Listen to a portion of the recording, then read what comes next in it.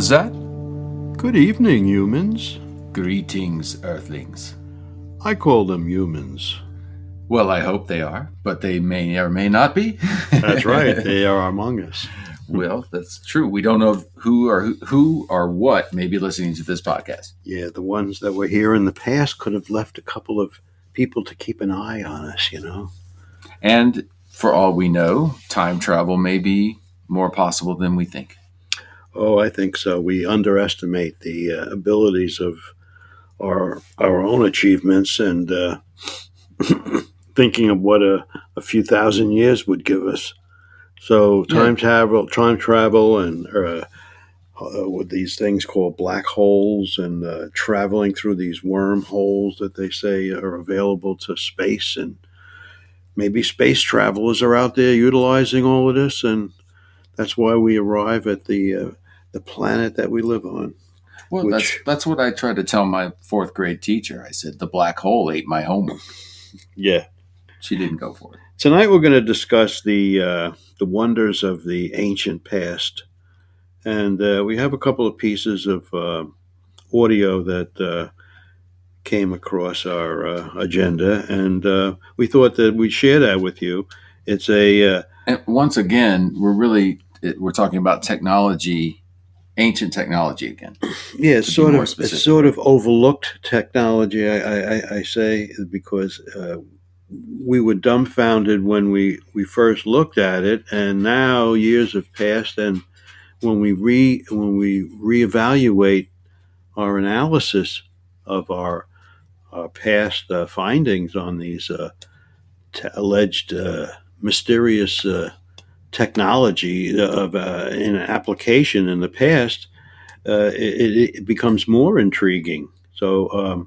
This individual that we're going to let you listen to has opened up another avenue of discovery and awareness of this use of granite in the past, an unusual property to work with because of its hardness and its how basic that is, right? Like we're sitting here saying the word technology, and we're starting with rocks. Right. Yeah, funny. Isn't that funny? The rocks that we see all outside our house, and how old those rocks are, we wonder what the history of them are. What the history of some of these rocks and the ancients who chose to use granite for their perfectionate it's long statues that long-lasting granite have lasted. I mean, the choice of the substance is really underestimated the value of that particular substance, because the achievement of the work that's been done on some of these statues are so extraordinary, beautiful, that they wind up in museums today because we look at them with amazement. So it really all starts with the rock, but then it's what technology was used to do that to the rock. Exactly. And so this is Marcus Allen. He's pretty well known. He's the editor, the UK editor of Nexus magazine, and he did a pretty awesome job here talking about rocks and what technology tells us, what the archaeology tells us about. Well, he's basically pointing out that there's a lot of question marks about how they could have achieved this with the lack of tools back then, with such ease. It's pretty amazing. Check this out. So such ease that it was worldwide. This application of large rock. Yeah, I guess the points that he makes here really do have worldwide implications, because it's the same. You're right. It's all of these things that you've talked about. You would need technology to move the rock, especially since the quarries were so many miles from the place of the site. Hey, listen to how heavy this really is in a lot of ways, more ways than one. All right, I'll stop talking. Now, I'm asking one question today. It's to do with the granite of Egypt. In Egypt, there's a lot of granite. How was it cut? How is it separated from the bedrock? We'll look at what it looks like in the bedrock when we go to the unfinished obelisk. How is it carved? How is it shaped? How is it smoothed? Because some of it is really spectacular when you look at the detail of it. And how is it removed from the Aswan quarry and placed in position? We're not talking little lumps of rock here. Now, I have a rock box. This box represents 1 cubic foot. I know, because I made it. If that was granite, it would weigh the same as me, 180 pounds or thereabouts. Most stone weighs about that. If it was full of water, it would weigh just over 60 pounds. Pretty well too heavy to lift. If it's full of air, you can lift it. Now in it, my rock box, there's 3 types of stone. We need to get it sorted. This is limestone. This is from the Carrara marble quarry in Italy. This is sandstone. Now, sandstone is made basically of compressed quartz, other minerals, compressed under pressure. This is from my garden. And a piece of granite from the Giza Plateau, and a piece of granite from Aberdeen. They come in different colors, and they're all about the same weight. Now, this particular piece of granite has been melted. You may not think that's very strange, but anybody who's ever tried to melt granite with an oxyacetylene torch, which most people would think of as the thing to, will know that it's extremely dangerous. It just flakes off, because the different components of granite melt at different temperatures. This has been melted with Brown's gas. If you're not familiar with Brown's gas, check it out on the internet, but it's named after Yule Brown, who was a Hungarian who identified it. It's the electrolysis of water which produces hydrogen and oxygen as a gas. Combine the two and you get Brown's gas. And it has remarkable properties, one of which is the neutralization of nuclear waste. But we're not getting into that area now. We're going to go to Egypt. Okay. And I know it's a little detailed, and I know it sounds a little boring, what he's speaking about, but because we're talking about rocks. Because we're talking about rocks, and it's not really. It doesn't sound so spectacular, but as you listen to him and you follow what he's trying to point out, the unusual choice of granite and its and the substance of its moving it, and the size of working with huge pieces of it. There's a section in this where he describes an obelisk that's still in the quarry, and surrounding this obelisk is a trench that was dug into the granite surrounding the obelisk. So there's a picture of a camera man standing in that trench, and it's about 6 feet deep.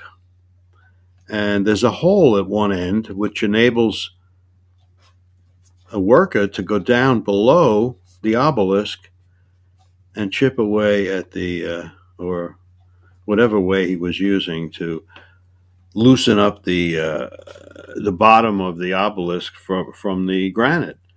And for some reason, it was never removed from the quarry.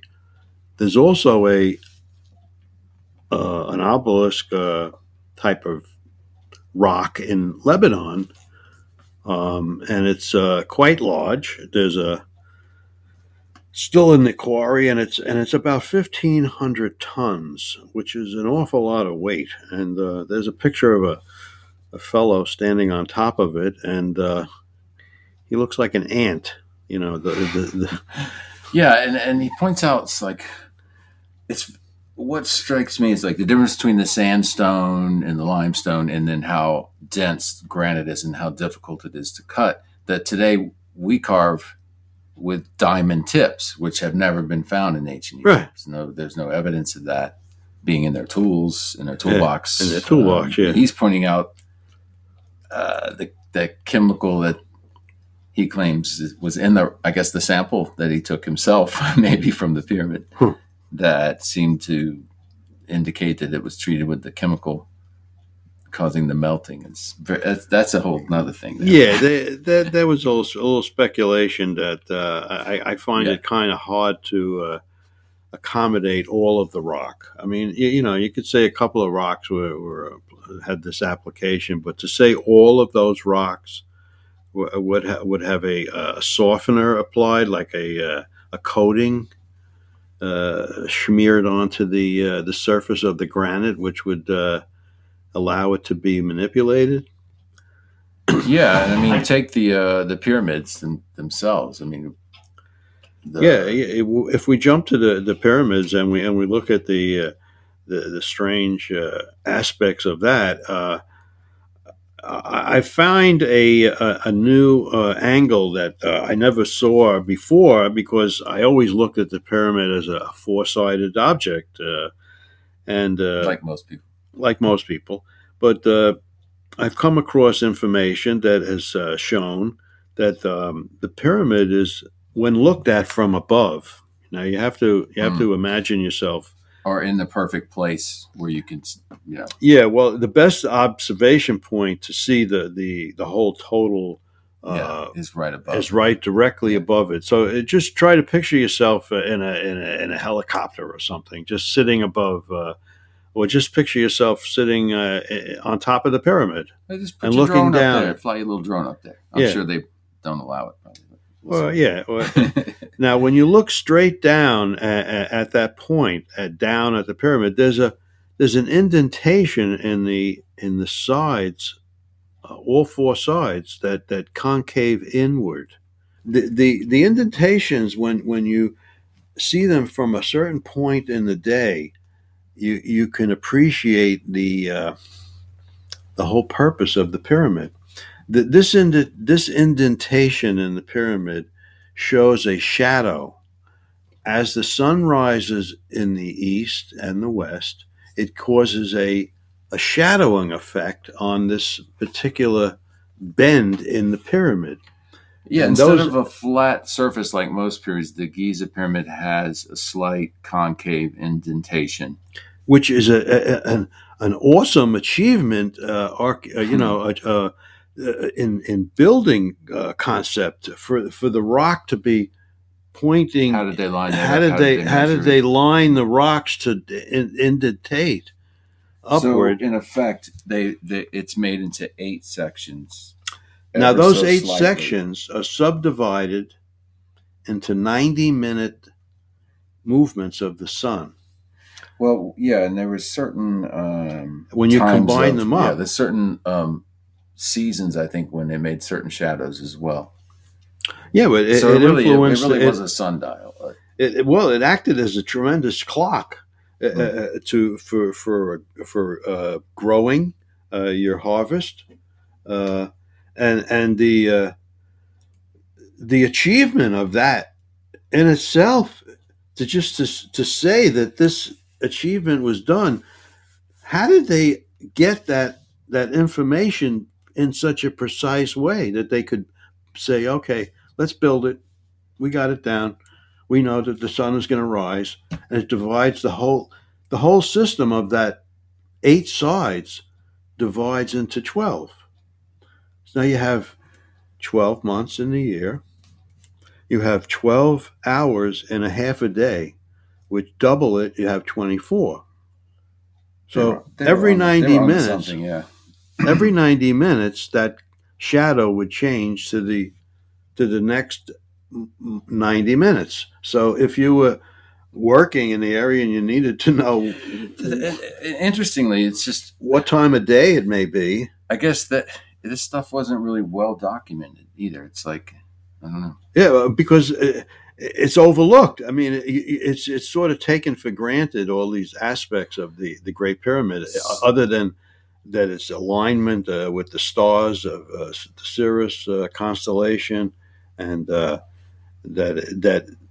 the computer was fed the information that was thought to exist to explain the construction method, and that the computer kicked out that it wouldn't work with the amount of slaves that they calculated would be needed to move and transport these large stones. They would have to be put into place one every 90 seconds, and without telephones, without any way of communicating, you know, we have enough problems with today with cell phones and things like that. Right. You know, just think about what are they doing? Hey, move that rock another 20 feet, you know. I mean, and some of the way that these things have been explained. Yeah, they explain it to be pulled on trees, rollers. Where was the trees? There was a few. Well, which few can trees. be done, but it takes a tremendous effort to move one stone. Oh my It God! takes forever. The amount of, I mean, and we didn't have highways then. What were we dragging it over? You know, sand. We're going to let you listen. Let's go back to his name is Marcus Allen. And yeah. Sorry, guys, in the Podbean room, I'm a little slow to respond because I'm using one device for too many things at once, and that's where the feedback came from earlier. So we'll tune into this guy again. I forgot one cable, so I got in the situation here. It happens. Anyways, thank you for Bluetooth. So again, this is Marcus Allen, editor of Nexus Magazine in the UK. And no, this is not the football player. No, this is just another fellow who's interested in the. This is a fellow who's very interested in the. I mean, he's talking about rocks, and it makes a lot technology. Of sense. We have the indication as to how it's built, the difference between the granite and the limestone. So he's talking about the king's chamber here in the Giza pyramid. Inside the pyramid. And the famous sarcophagus, as it's called, which indicates it was used to bury somebody. There's no evidence for that. And that's what we're looking at today, evidence. The sarcophagus, the box, it's hollow. It's hollow, and if you care to measure the surfaces, both of the inside and the outside of this box, they are perfectly parallel to each other. They are completely flat in that they are what would be described as optically flat. It's one piece of granite, which if you do the calculation, you can find out that it weighs about 4 tons, 4.5 tons. Around it in the room, which is quite a big room, the king's chamber, is lined with granite, and above it are 5 layers of granite beams, which weigh about 70 tons each. There's 45 of them. 70 tons each. Now, bear in mind, this is all 150 foot above ground level. So you have to work out how you get a 70-ton block of granite 150 foot into the air. It's about just a bit shorter than the height of Nelson's column, as an indication as to its position. And a lot of people will say, oh, it can't be done. We don't have cranes even today that can lift that. Well, actually, we do have cranes that could do that. It would take about 8 days to erect the crane in position, and it couldn't move, but it could lift. Well, modern cranes can lift up to 3,000 tons. So you go onto a website or you search for massive cranes and you'll find them all there. Some of them are mobile, but they're not mobile while they're working. They're mobile to shift them from side to side. So in the King's Chamber, we have the first evidence of some pretty advanced technology. Why is a box, which incidentally is too big to go through the only entrance into the King's Chamber, it's too big by about an inch. So it had to be placed in there before the pyramid was completed. Otherwise, you couldn't get it in. Why? What's going on? It's a real mystery as to what the Egyptians were trying to achieve. We don't know. They didn't leave any records as to what they were doing. They probably thought it was so easy to do and common, and they didn't bother to write about it. Outside the pyramids, you have the Sphinx, worth going to. If you can get into the Sphinx enclosure, it's worth a visit, because around the edge of the Sphinx enclosure are the famous water-eroded sides, which indicates the age of the Sphinx being much older than we're told it is, 2,500 years, 4,500 years old, 2,500 BC or thereabouts. The ages I'm not really too concerned about. The pharaohs I'm not really too concerned about, because that's not what we're here to look at. In order to make the Sphinx enclosure, just to go back, the Sphinx is below existing ground level. You'll see around it those sides which appear to have been eroded by water. That erosion doesn't occur through wind erosion, and it's quite big. So when they hollowed out the Sphinx enclosure, where did they put the bits that they dug out? They put them up. It's called the Valley Temple, which is just next door to the Sphinx. If you look at the face of the Sphinx, it's to the left. There are two temples. One is called the Valley Temple. The other is called the Sphinx Temple. And very, very few people have been into the Sphinx Temple, the one directly in front of it, because nobody knew it was there, because it was under sand till about 70, 80 years ago. The Valley Temple, this is the outside of the Valley Temple. The inside of the Valley Temple is lined with granite. You see at the top left, the outside walls of limestone, but the inside is granite. And some of the granite stones are not just blocks of granite, they have been carved into L shapes.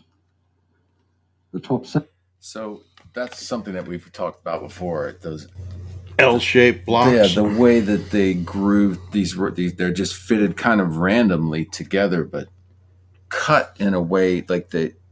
Most notably, the ones in Peru, in Sacsayhuaman, are the blocks that look like, to me, they look like melted Tootsie Roll Pops. You remember when years ago you had the Tootsie Roll in a wrapper, and it came in little sections? Oh yeah, the really big one. Yeah, and you could squeeze it. That's kind of what this rock looked like that was weathered by the water, right?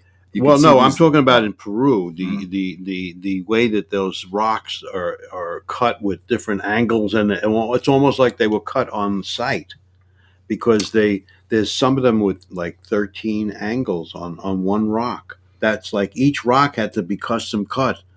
The wall that I showed you. It is not laying square uniform bricks one on top of the other. Right. Not that you the have normal to look at brick the details. pattern that you see in homes across America.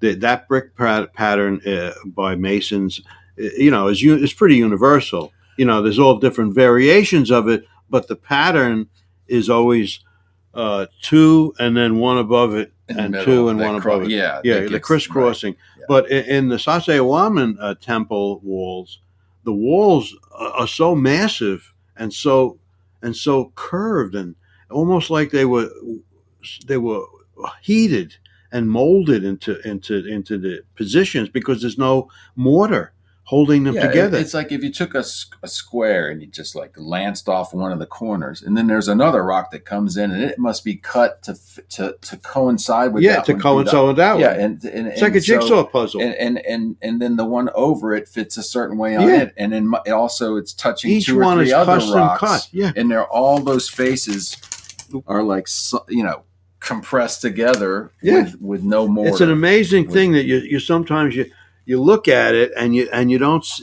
see the implication of it. Yeah, unless you look a little closer and look at it differently, right?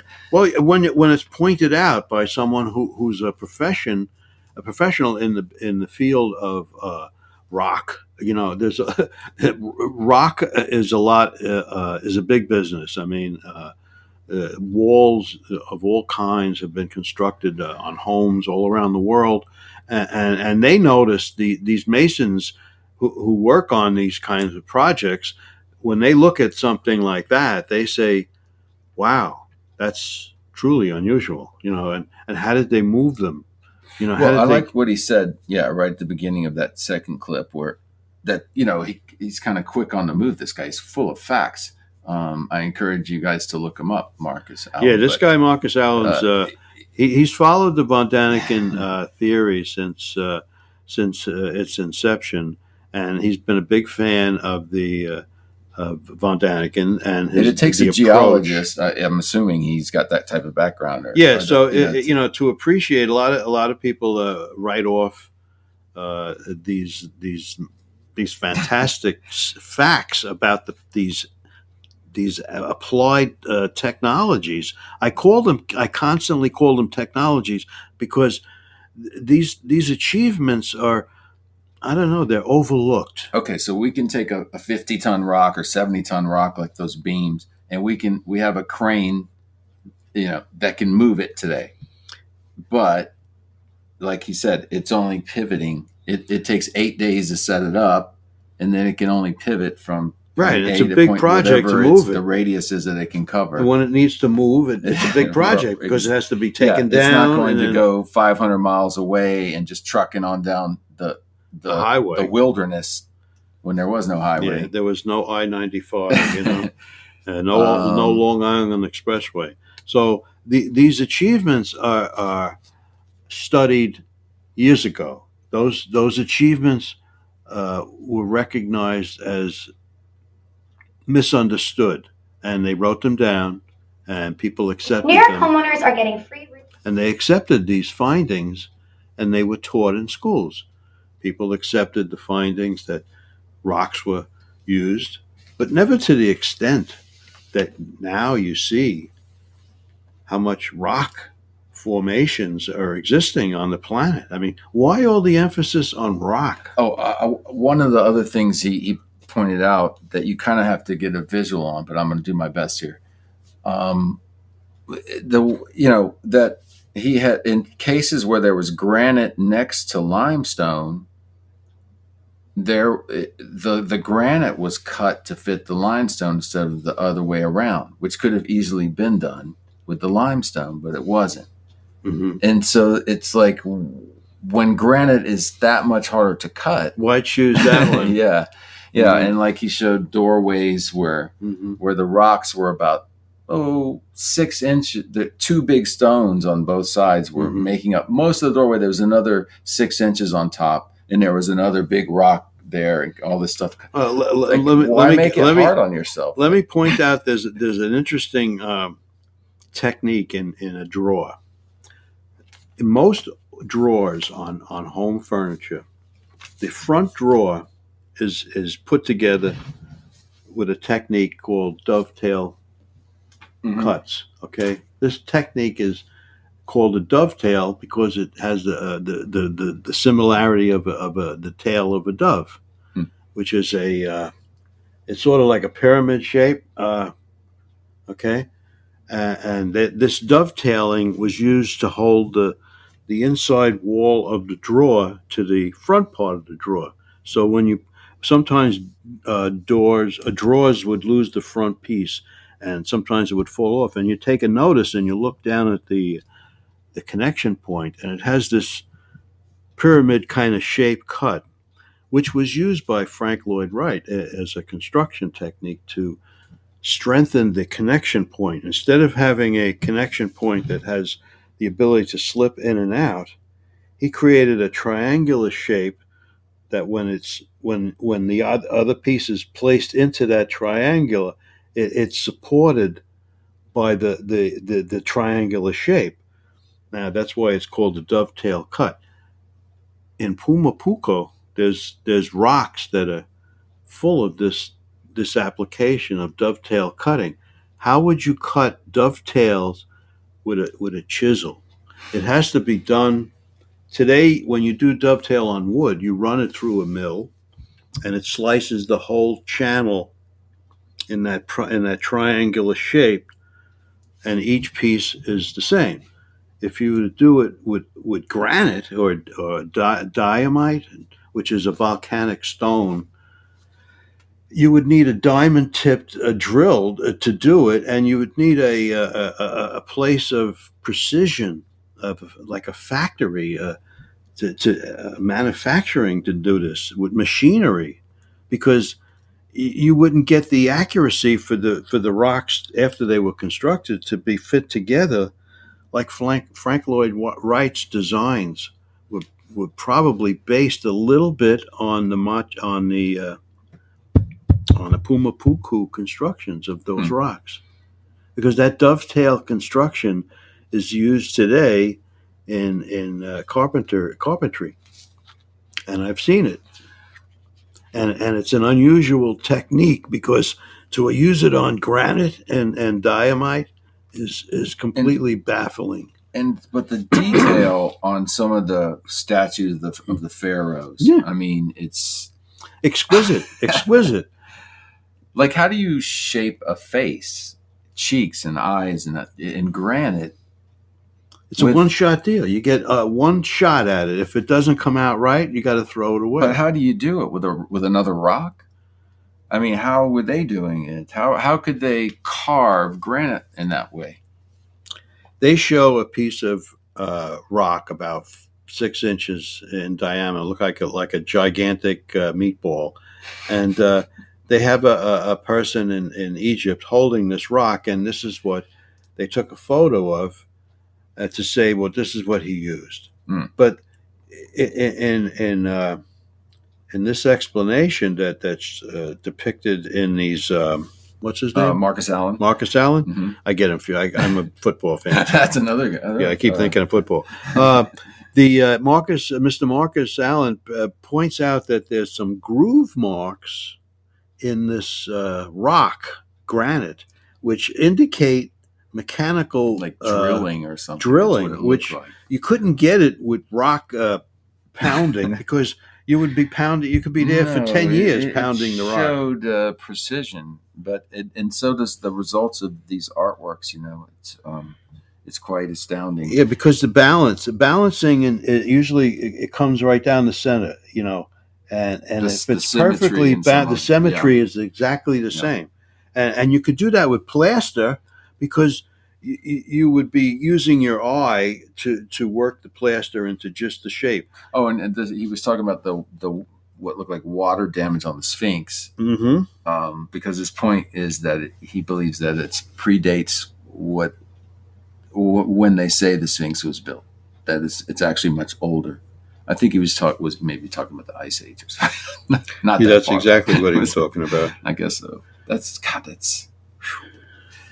pretty. Yeah, that's why it fits in with the.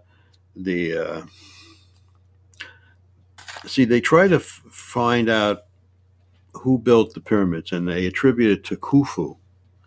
But yet, there's so much evidence that it dates back to this Akhenaten, who was a elongated head individual, believed in the sun disk, which is depicted in all of these photos where they adore.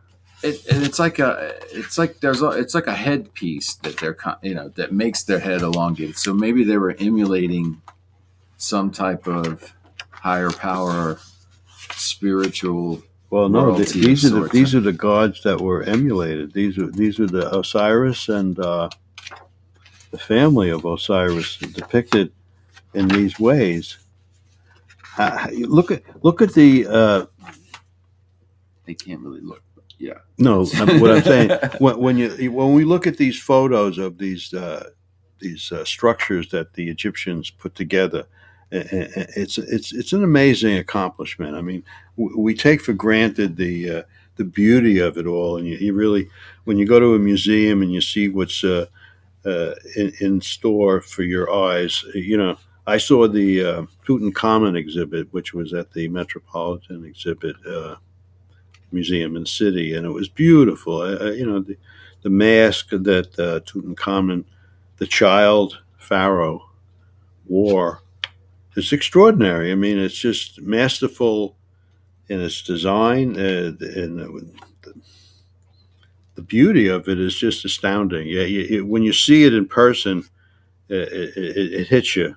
There's a picture of it on some of my books, and it's on the page right here, which is an amazing photo because it brings all the color to the surface. You see the blue, you see the gold, and the use of these materials. It seems like this is their idea of Tiffany's. I'm amazed at the workmanship that comes off the Egyptians. They had masterful cosmetics, they had masterful jewelry, and Yeah, and so they had some ability to work with stone and metals, and at least gold could be melted, but granite. but such an emphasis on working with stone. Mm. I don't know the purpose of the choice of working with such a consistency of heavy material. Why not work with something a little smaller or lighter? Wax, something you can mold, because I mean it's for everlasting. That's one thing. Yeah, that's obviously.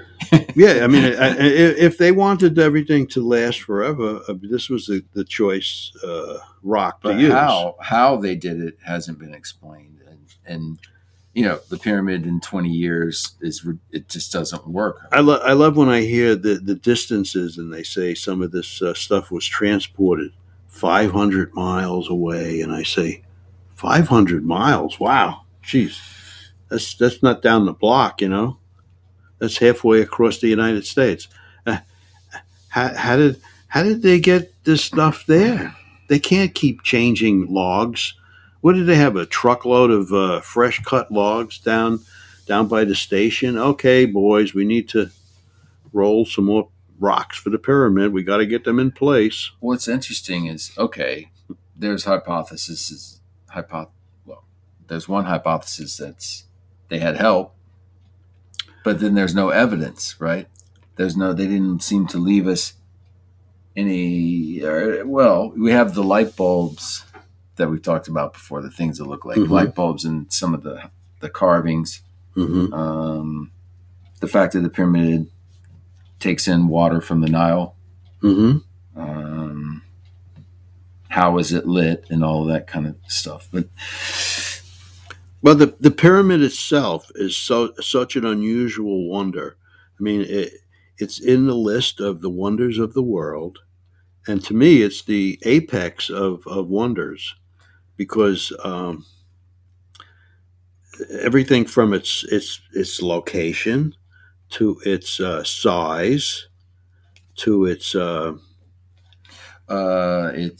position, like Orion's belt. Yeah, the placement of those three pyramids, and to say that the Giza pyramid was a place of placement for the mummies. There was never any mummies found in the Great Pyramid of Giza, and that's what it's very intriguing because the findings of a different use for the pyramid come to light with the application of modern technology, such as Christopher Dunn has done some fantastic work on the idea that the Great Pyramid was actually a generator of some kind, because there's signs of underneath the pyramid. There's an access point for water to enter the base of the pyramid directly underneath from the Nile, depending on the changing of the tide, and it brought water directly underneath. The water underneath the base of the pyramid would act as a pulsating effect to an application of what they found in the king's one of the chambers in the pyramid. and it's a far out, theory, and it's been discredited allegedly by people who think it's completely nonsense. But the more you look at it, there's evidence that the pyramid was not a mummy thing. There's chambers in there that are larger than the Statue of Liberty, and that's a large space. And that cavern, for what use of that cavern inside there to be placed, and the construction techniques that would be needed to move around not just pieces of wood, but granite. Tons of granite. You're talking about a project that's like, it's so hard to imagine. Not just the size of the pyramid, but all the stone that's involved inside the pyramid. I'm surprised they didn't just find a hieroglyph where someone's yelling "Shazam!" and the pyramid was built. Yeah, right. We did it overnight, And the other thing about the pyramid too that intrigues me is these hieroglyphics that are done inside the pyramid after the pyramid was constructed, with no torch, no source of light, and no source. No, they didn't switch the light, on. They didn't have a switch that would be like we do. We go into a room, we throw the switch. They had a form of lighting, which is depicted in a temple in Dandara, and it shows what looks like a huge bulb-like device connected to some kind of snake that acts like a filament inside the alleged bulb-like shape.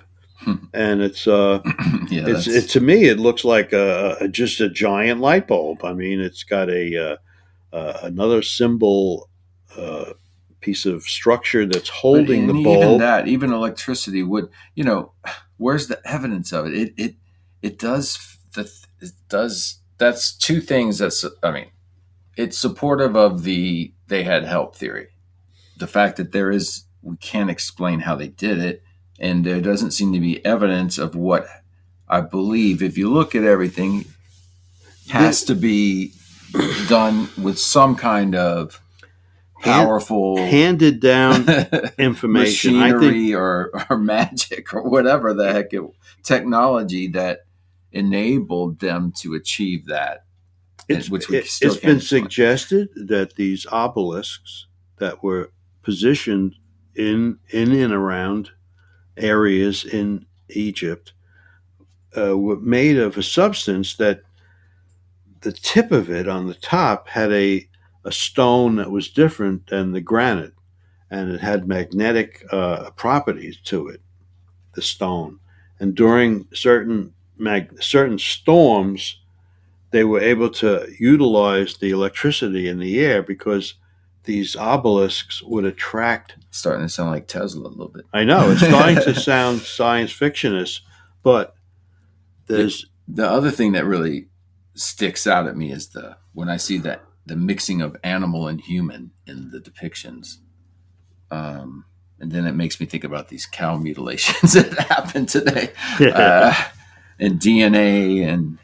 Yeah, well, then we get into that discussion of that symbol, the medical symbol for the DNA manipulation.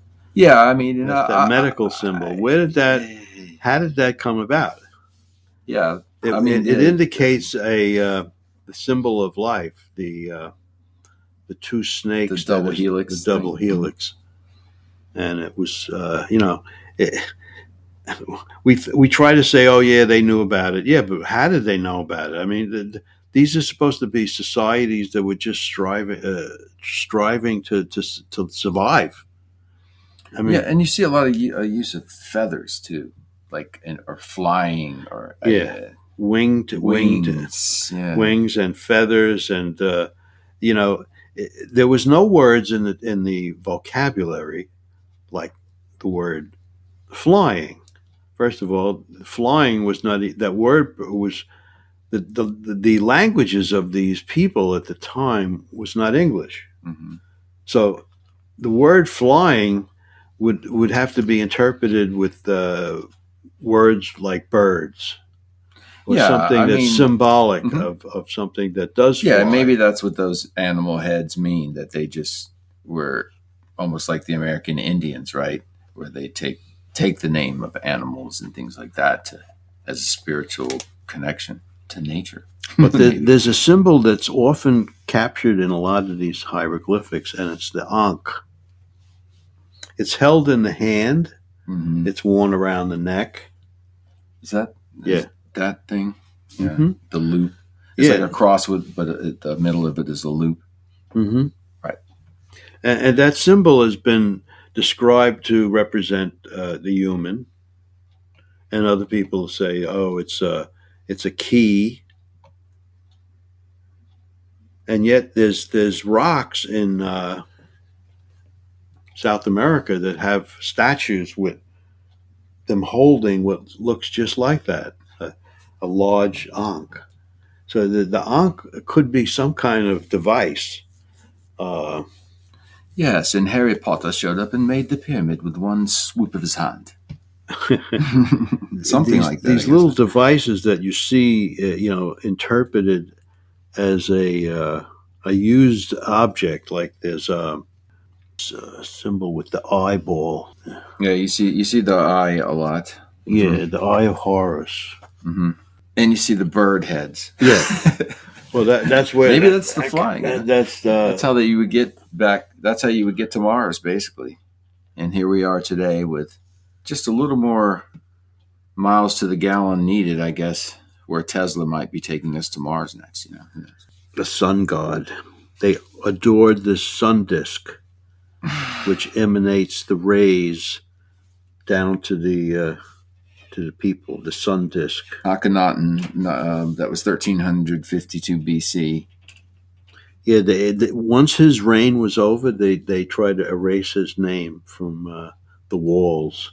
They chipped away at his face. They tried to erase him because he believed in one creator. He believed that there was a Naten. Well, What's if his you look name? at a sun god is what it kind of looks like. But when you think about it, it's an orb with rays of light coming out of it. A winged disc. That's That's what it's there symbolic. are depictions of winged discs. Yes. Yeah, here's That's one just here. true. Look at his wings, how they fly out here, right here. I'm not sure where the dung beetle fits into all this. Well, the dung beetle is an interesting. Yeah, we'll save that one for all right, that's another story. a Sunday brunch show or something.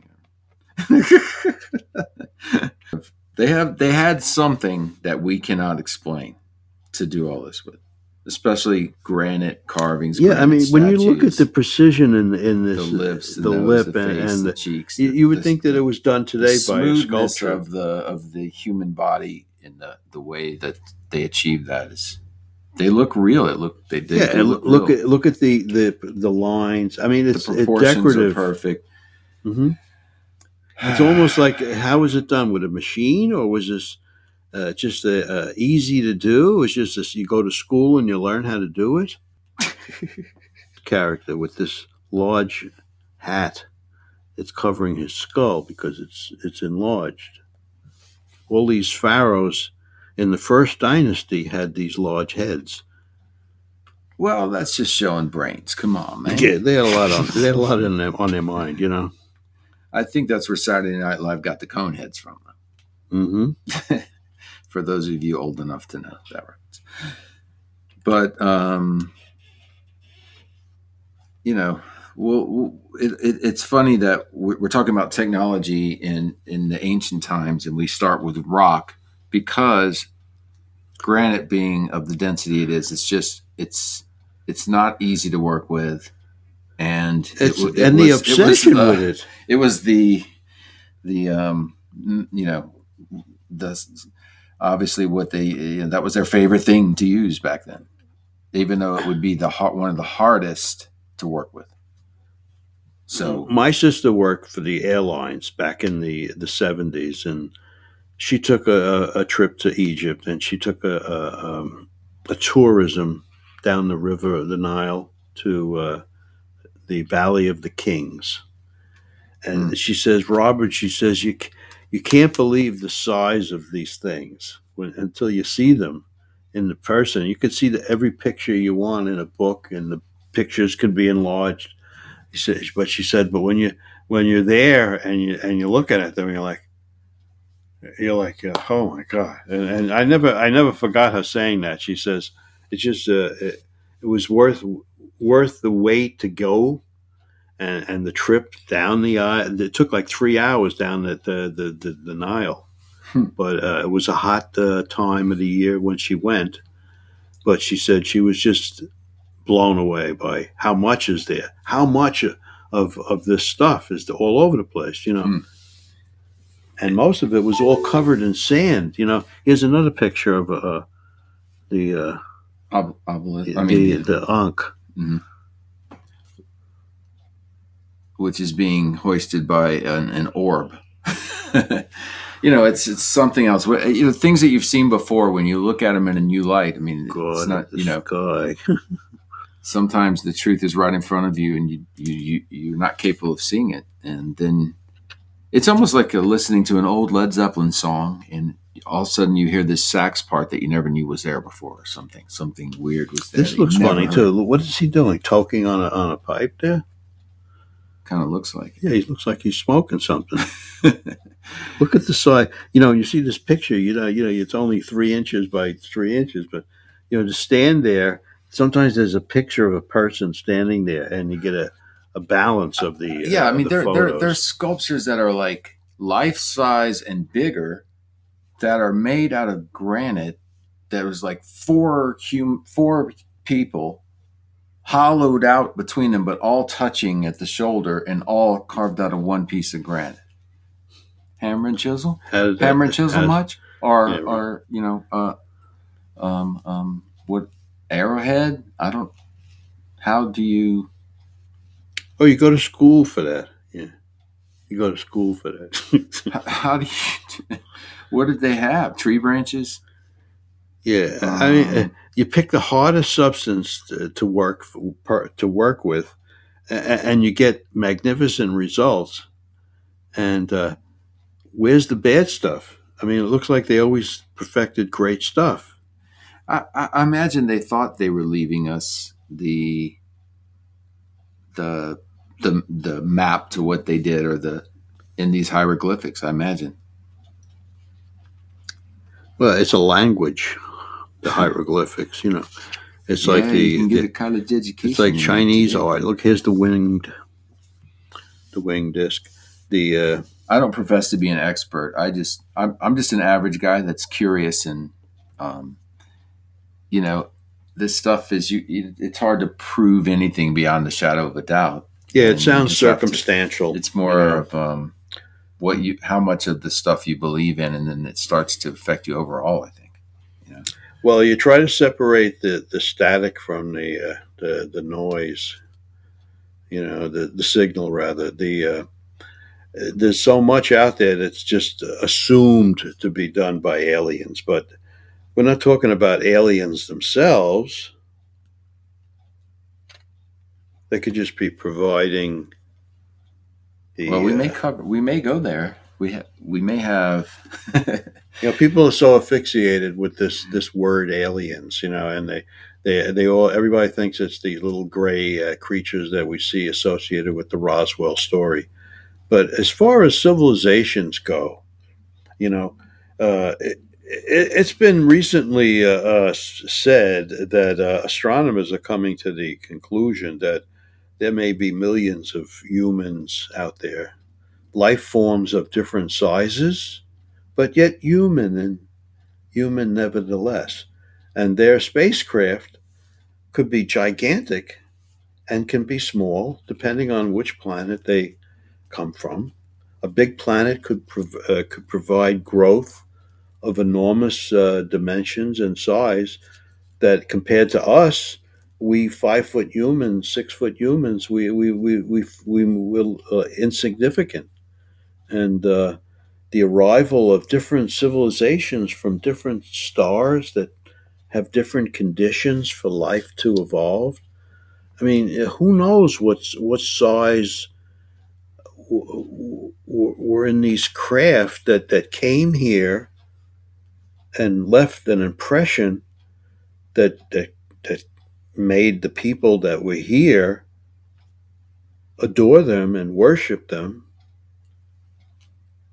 I have a picture. Maybe that's what the Eye of Horus is. I have maybe, a picture maybe that's what the Eye of Horus is that you have to be open to it to see it in the first place. It stands for the third eye. It goes without saying, really. Intuition.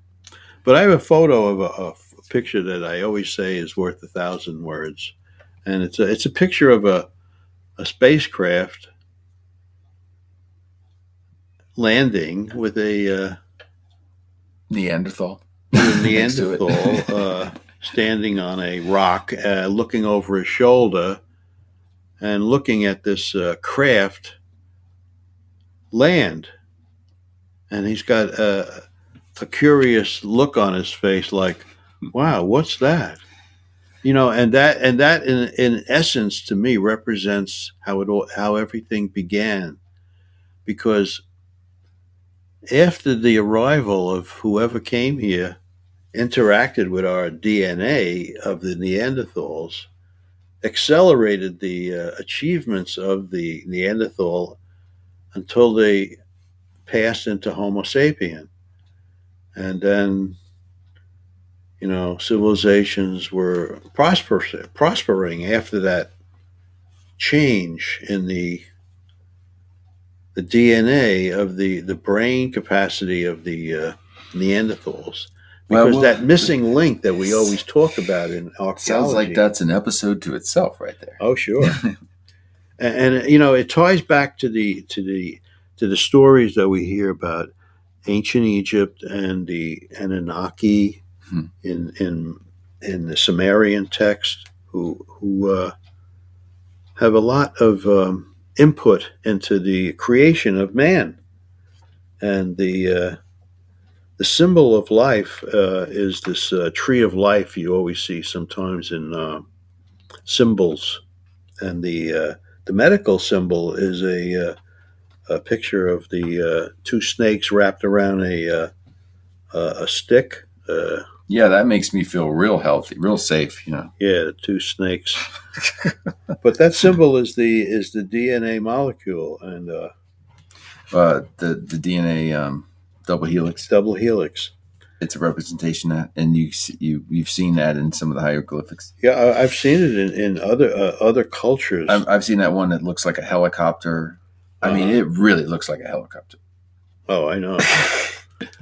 That's why it's good to browse through a library. If you find some interesting books that have good photography of these locations in Egypt and Mexico, and they all point to. And what's your gut feeling here? The gut feeling is that they had help. They had that. This help was handed down. They had help. Mr. Bob Bria, they had help, didn't they?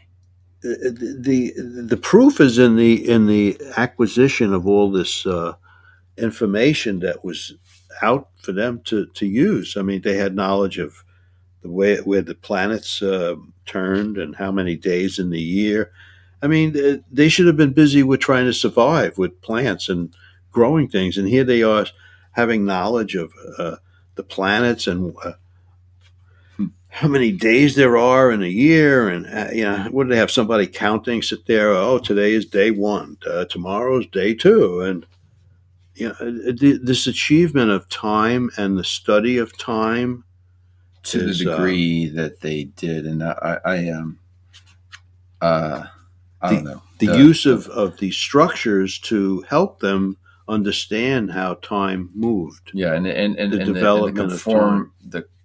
How things conform to pi and triangles and positioning of stars and things is just really far the out. Mathematics of those things. I mean, to think about the placement of the pyramid and just where it is, and it's not off by more than a couple of centimeters off of true north and true south. They say that at one time the planet was more aligned with the pyramids. Like the moon moves a few feet a year away from the Earth and that kind of thing. So there's some explanations that maybe the orbits were slightly different.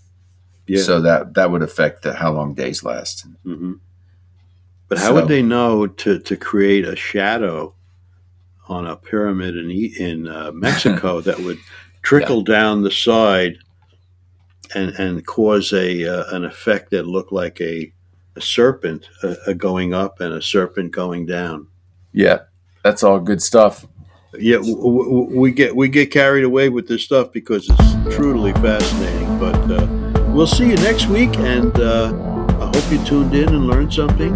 Yes, and we appreciate all you in the Podbean room. I'm sorry I was a little handicapped today. Only had one out of my 2 devices really working for me, but I'm glad I had 2, not 1. We want to thank you all for coming through, especially GP Man, Shannon Lynn, Big Chief Thunder, 100-Yard Alchemist, Revolutionary Bro, Seeker.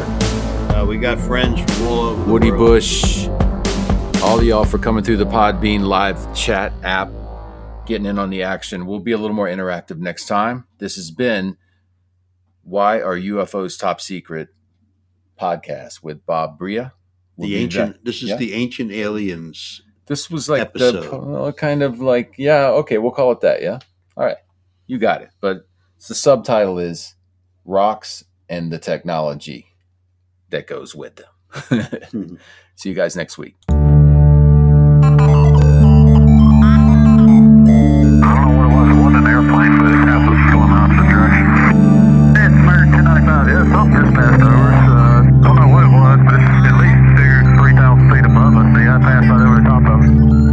Greetings, Earthlings. You have discovered the podcast Why Are UFOs Top Secret? With expert